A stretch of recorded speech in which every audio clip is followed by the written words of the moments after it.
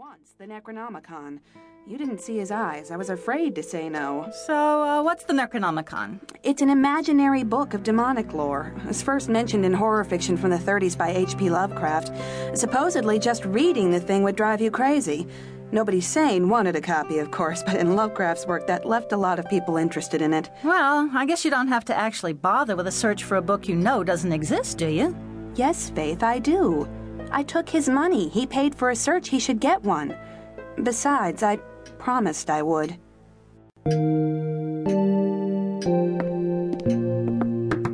Yes? Mr. McKee? Yes, Danielle. Mr. McKee, about this search for the Necronomicon, I've got a letter from a dealer who says he has a copy. Well, call the client and sell him the book. Sir, you know this book does not exist. This has to be a fraud. Danielle, I've been in this business for 10 years. The dealer says it exists, so we assume it does. Sell the book. But the dealer won't take a check. Or cash either, for that matter. What's that? What does the dealer want, then? Silver. 2,000 ounces of silver. Let me see that. Well, explain to the client that we are not responsible for the dealer's fraud. We simply send the money to the dealer. Here. And if it is a fraud, do we at least refund our commission? Let's cross that bridge when we come to it.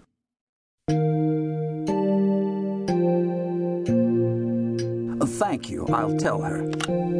Danielle? Yes, Abram? There's somebody from mall security on his way back looking for you. Oh, that would be Joe. I asked to borrow his crowbar to get this thing open. Miss Stewart? Hi, Joe. Come on into the back room. Oh, here's that crowbar. You need help with this? Thanks, Joe, but I don't want to keep you from your rounds. Are you kidding, Miss Stewart? I wouldn't miss this. I've never seen a $22,000 book. Is this it? Yes, that big wooden box. I need the crowbar to pop those metal straps. Oh, I'll get it. You stand back.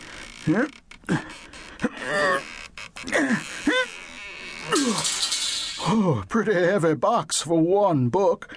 Is this normal? Oh, heck no. Nothing about this sale has been normal.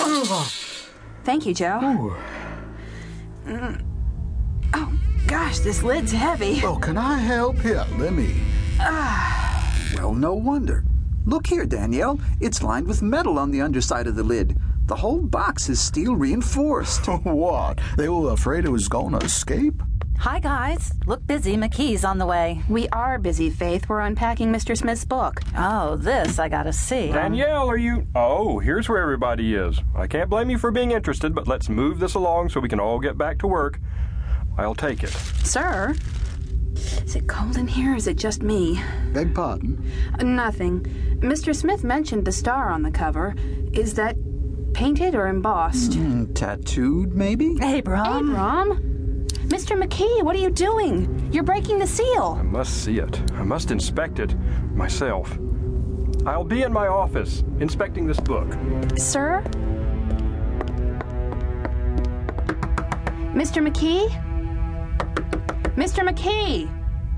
Sir? Yes, Danielle? Mr. Smith wanted to be notified upon arrival of the book. If I can take it back to the search department... I'll take care of it. But, sir, I need to check the book against the description What and did make I sure... just say?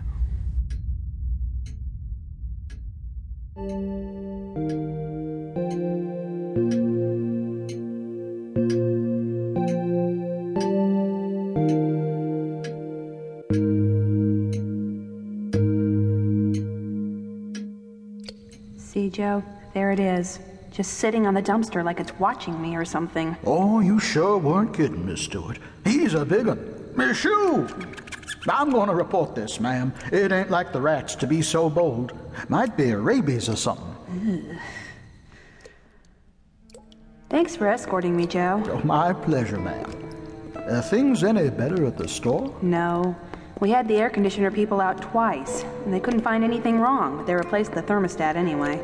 They agree with our customers and staff. The store is far too cold. One of the guys took a derelict to the hospital last night. Now, Joe. Don't you now Joe me, young lady. You didn't see this guy. Eyes wide open, never blinking, muttering about eyes and dark and arms. Big sores all over him. I've never seen the like. I don't know what could do that. And I don't want...